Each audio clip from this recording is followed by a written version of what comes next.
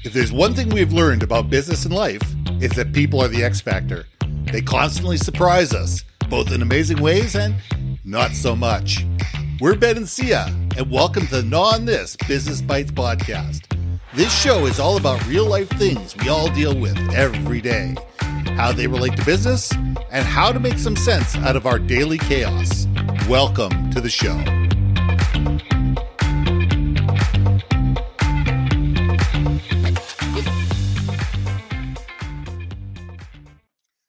And welcome back to another episode of Gnaw on This Business Bites. I'm Ben. This is Sia. And today I want to talk about something that has been driving me crazy because I'm seeing it more and more on LinkedIn in human resource conversations. And it's something that's, it's just sticking in my craw, and I just need to talk about it. And this is the fact that people are calling people human capital. HR departments are calling people human capital instead of human beings. And the reason this drives me nuts is that we're not chattel. We're not a commodity. We're not something that's interchangeable. We're not Lego. And I think that's exactly what the word human capital represents. It's sitting there going, okay, this is yet another asset on the books. It's a line in the GL. It's something that we could either, fire 1,000 people, hire 1,000 people, and that's what it is. It's just numbers in the abstract. Instead of taking a look and saying, wait a second here, every single person is a human being. Every single person has a family. Whether it's their own physical family, their wife, their husband, their kids, their dog, whatever, or they have parents, they could have whoever. And there are people they're responsible to. So it's not that we're just hiring them. We're hiring the people around them. And when we sit there and say, oh, well, we'll get rid of 1,000 people because it's, this is a human capital decision. And all of a sudden you're not just getting rid of 1,000 people, you're affecting 1,000 ecosystems. And we need to stop thinking of people that way. We need to stop thinking of people in the abstract and in the aggregate. And we need to start thinking about them as human beings in the singular and in the specific, and realize when we're hiring a person because we want that particular person to grow and succeed within our organization. We don't want a human capital to succeed within our organization and take over a slot A because we've got rid of somebody within that slot A. We want somebody who can sit there and think for themselves, somebody who can act and react, somebody who can be resilient, somebody who can be adaptive and creative, and somebody who's going to grow with the company and feel that they matter and that they're listened to, understood, and valued. So, I'd love to hear your thoughts on this, but to me, this word human capital just drives me nuts. What's funny is that I agree. I think human capital is like the worst term you could use, especially in the context of human resources, right? The idea of human resources is to be an advocate for the employee base, right? To represent the company's corporate and cultural interests, but at the same time, they're still managing their employee base to ensure that everything is in alignment, right? Yeah. And just the term human capital does sound like chattel, right? It does sound like a line on an Excel spreadsheet somewhere, right? It does sound like robotic, that we're just a number and an automaton, right? It's so devoid of actual humanity. And I think that's what's bugging you a little bit. So I agree fundamentally with what you're saying. I feel like I'm going to go on the other side of it. All right. You go, girl. Let's make things a little bit fun for us. Okay. I'm tired of us agreeing all the time. Damn it, Ben. So I'm going to argue this.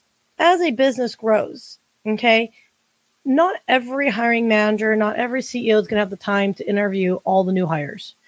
As companies grow, processes need to come into place, right? And processes should be a guideline to create efficiency and consistency, so there's no question of overly subjectivity, meaning like, oh, well, Ben wore purple to the interview. I'm the hiring person, or I'm the HR person, nothing to do with the job or the team, but I just hate people wearing color purple. So therefore I boot you out and veto you, right? I understand where processes need to come into play, right? Just to ensure the integrity of the company and all that good stuff. I think the article that you had posted that kind of inspired our posts was about leveraging predictive analytics. Yeah. Okay. And ATS systems and everything like that. All that stuff. Yeah. And so, again, the whole idea of predictive anything, AI anything, machine learning anything that has to do with the human element is a dangerous game to play, if you will. Right? Very true. And I think what's bothering me most about that predictive word is its assumption is like born identity, that we are going to predict your behavior based on however you write your resume, which half the time people are like faking the resumes anyway with other bots, but just leave it at that. I do think the bots trying to outwit the bots. I mean, that's where a lot of it is coming down to today in resume building.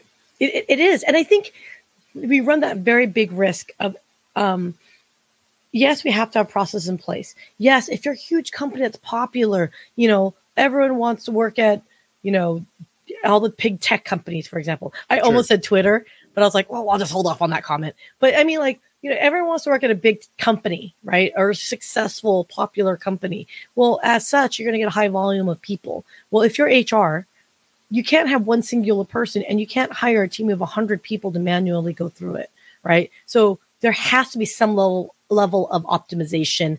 There has to be some level of, I don't want to say parsing through, but something. And that's the weird line that I'm torn on is, where is that? Where is that line that says, okay, we got to like funnel up people that want to interview for an executive VP of cybersecurity role, and they run a dog grooming business, right? There's got to be something there. So I know it irks you, sir. I know. But from my perspective, what if it's a way of how do we add the humanity back to that kind of volume when you have to process stuff like that? Okay, so ATS is, automatic. I'm going to have to look at what the word means, but the ATS system, which is the system that HR uses to be able to sit there and say, okay, throw all the resumes in.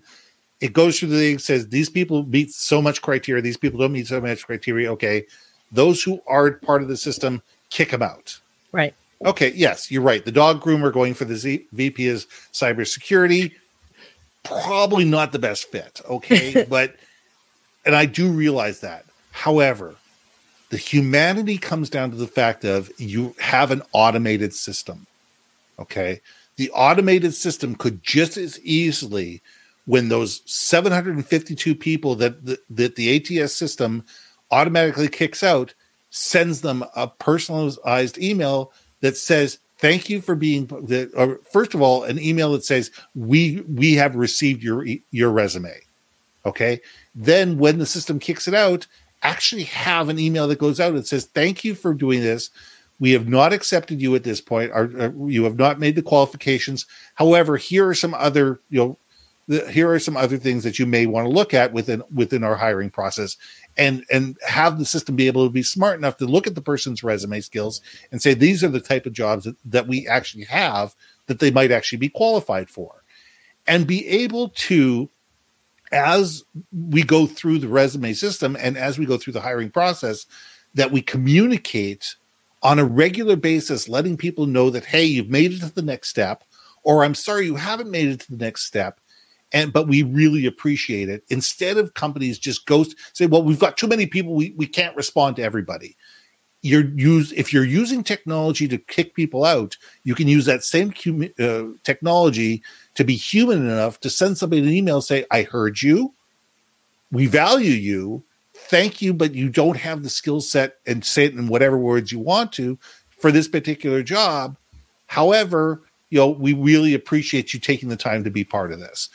And the companies that over the years that I have applied to that actually send back those kickback emails, even if you didn't get the job, at least you appreciate the fact that you weren't ignored, that you didn't take the time and the effort and you were ignored, versus the ones that you just never hear anything and you have no idea whether you got it or you didn't get it. So to me, that's where the humanity needs to be. The humanity needs to be is that these are individual human beings that took the time and made the effort to apply to be a job, to put themselves out there, and to be able to put themselves in the process. They deserved at least the honor of the recognition to say thank you, but no thank you. And even if that is an automated email and it's not a phone call from somebody say, hey, you know what? Sorry, you didn't make it. So we need to build humanity even into our technical processes. Yeah, no, I hear you on that. It's funny because you just made me think about it again further. Okay, so I have a process in place, and again, I'm coming from the perspective of the HR corporate side of the house. Okay, now if you're a small business, obviously take the time to interview people. Like, it's a different question, right?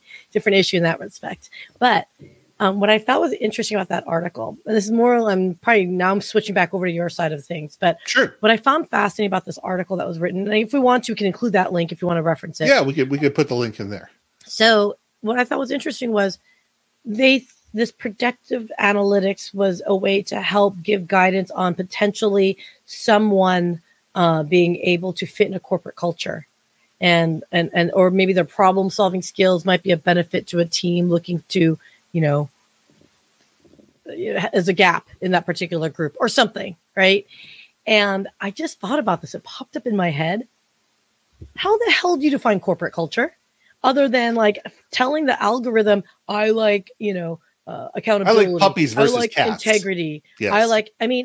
So I don't understand what that definition is. So anyone that's in the analytics world here, and if you're looking at AI engines to process all this stuff, they say AI is only as smart as a coder that coded it, right? Mm-hmm. And they have their own inherent biases. I don't understand, how does one define their corporate culture? Like, other than to simply say we're high integrity, high accountability, high fun, high whatever. Like, those are generic things to me. That to me is like, that's not intelligence. That's just, you filled out a bunch of drop downs and say, this is the profile that someone has to fit in. Well, 99% of resumes are all going to say that's what they are. So where does they fit into the corporate culture mentality that's such an elusive human description? Well, and that's where human beings need to get involved. And that's why nobody should ever be hired by a machine.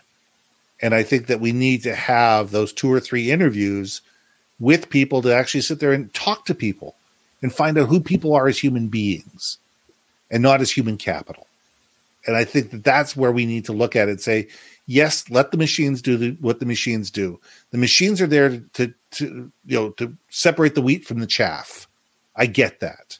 There needs to be some cutoff line. There needs to be a line in the sand that says, you know what? We got 10,000 resumes. We can only look at 150. And these are the ones based on the criteria that we put forward, we think have the best chance of doing it. And you're probably going to miss 50 great people because you've built it into some computerized system that is there. Somebody misspelled their name, and therefore they're going to get kicked. They're going to get kicked out of the system, even if they were a great candidate. But we need to sit there and say, okay, how do we give people a second look? How do we make sure that the actual technology is really doing what the technology is doing and not just putting us in a position where we're hiring automatons instead of hiring the people that we really need? Oh, 100%. And if I just add one more segment to this, is what irks me too, and this is just throwing this out there, is there are people who are career transitioning. So, you know what? I'm going to go back to my thing saying, okay, someone going for a VP cybersecurity role and they own a dog grooming business, that doesn't diminish the dog grooming business's capabilities. However, if they actually, maybe that was their latest thing, maybe prior to, they were VPs of cybersecurity elsewhere, and they decided to go an entrepreneurial pursuit, right? Like, that's something too, again, that I think with this predictive analytics and all that, needs to have that level of intelligence of maybe either people transitioning careers, or maybe they were in IT all along and they're transitioning to cybersecurity. They're very much capable of the role. They just may not have, quote, Python coding, blah, blah, blah behind it. It's got to be appropriate. That's all I'm saying. And that's where I think that predictive analytics does irk me a little bit. And any company, application, software, and any software company that does this, I invite you to reach out to me and prove me that you guys have that human element component of it, because I do not think it's there yet. So it's getting there, but I think we're still 20 years away or 30 years away. Well, even then, do you really want those machine things to like be as good as as good as us to predict? I mean, come on. It never will be. It never will be. I can't predict what I'm going to do tomorrow in 5 minutes from now. So what the hell does some machine can tell me what my predictive that's actually probably what I'm going to say is Sia can't predict anything. But anyway. Okay, let's leave it there. I think we've gnawed on this enough. I think this is Ben. This is Sia, and we'll see you soon. Hey. Thanks for listening to another episode of Not on This, Business Bites. If you liked what you heard, we most humbly ask that you like, share, and hit that subscribe button. And if you want to communicate more effectively within your organization, contact Ben at yourbrandmarketing.com or me at brilliantbeammedia.com. We can help you build your community, brand awareness, and personality through digital content and podcasting. We cannot wait to hear from you. So see you next week for another episode of Not on This, Business Bites.